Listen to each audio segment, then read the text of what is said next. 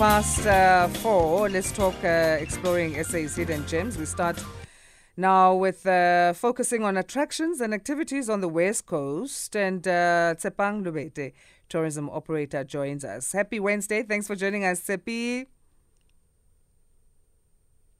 The listeners. How are you on this Wednesday?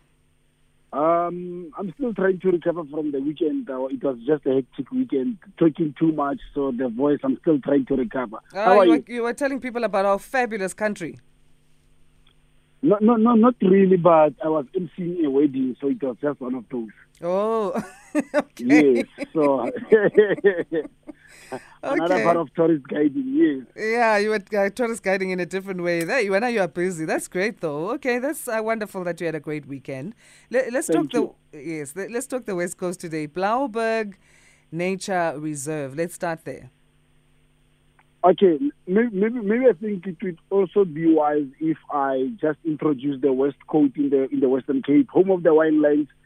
They have different routes there. Mm-hmm. You know, there's culture route, there's a tractor route, more associated with your agriculture, and there's foodie route, where you just go there and have different kinds of food.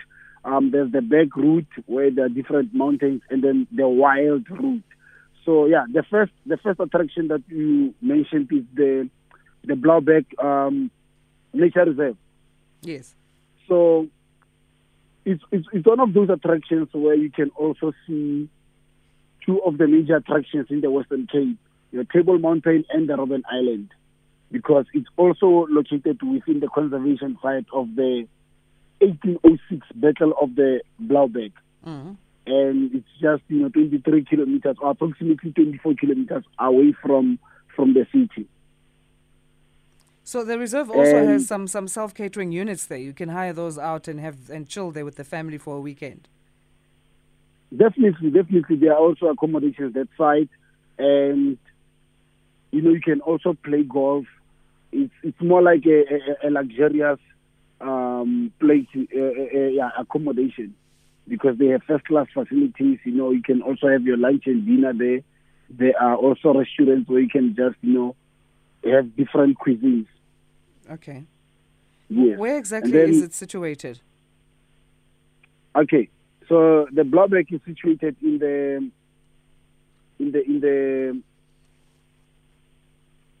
where's this place? It's in the Cape Farms. Okay. So closer to Stellenbosch side.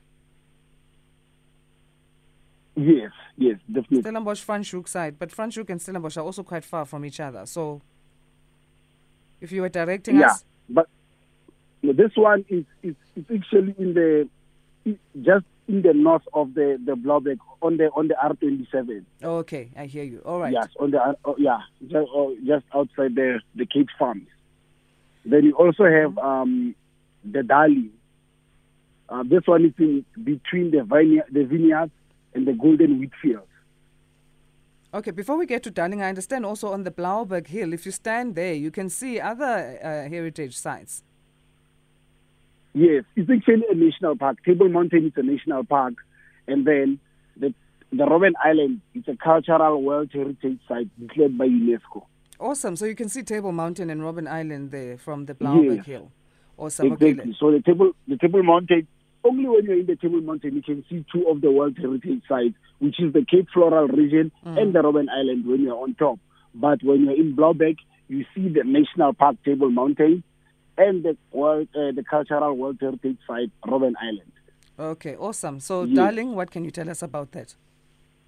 So what I can tell you about it, so like I said, it's situated in the vineyards and the golden wheat fields. Mm-hmm. And there's a lot to do there. There's a Darling brew experience where you can, taste your craft beer.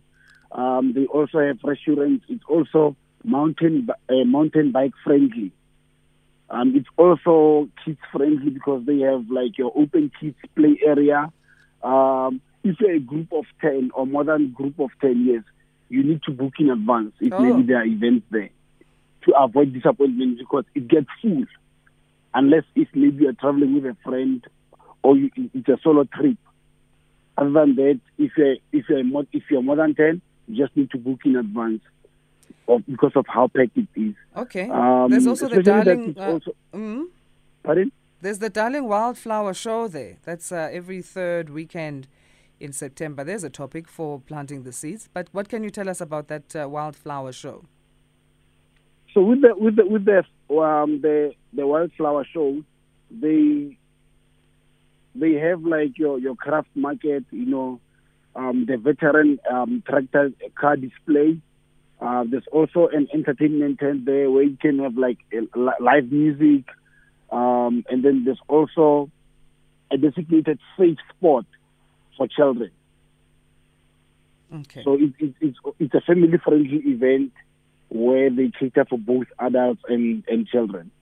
So the show they just invite different people or different business personnel to come and display what they have to offer, their products and services. That's nice because, it's not like a farmer's show or farmer's market where people just bring whatever, random things. Well, I'm not saying random in the way that it's not necessary. But this is controlled in that it's done by members and volunteers who will understand the horticulture that goes behind the wildflowers as well. And they're meticulously chosen and placed. So I guess that makes the beauty of it also. And how and also how it's packaged, with live music, and so it's just one of those where your needs are catered for. Yes, that's beautiful. Exactly. It's quite educational as well, beyond being beautiful. Okay, so what more? Then the last attraction that we have, because there's a lot in the West Coast, but then the one that we have. Exactly. So this one is also approximately, or actually, let me just start where it's located. Mm-hmm. Yes. It's also, you also find it in the north of Cape Town on the R27. So you'd also pass the Blaauwberg. It's 90 kilometers north of Cape Town. This one is, they have different accommodations there, and most of them are, they have sea views or beach-facing accommodations. Mm-hmm. It's wheelchair-friendly, so this is where we include now universal access. Okay. Where, able people and people with disabilities can also, get to see or enjoy the attraction. It's also pet-friendly for those who love traveling or who prefer traveling with their pets. There are like skydiving experiences there. It's also, children friendly.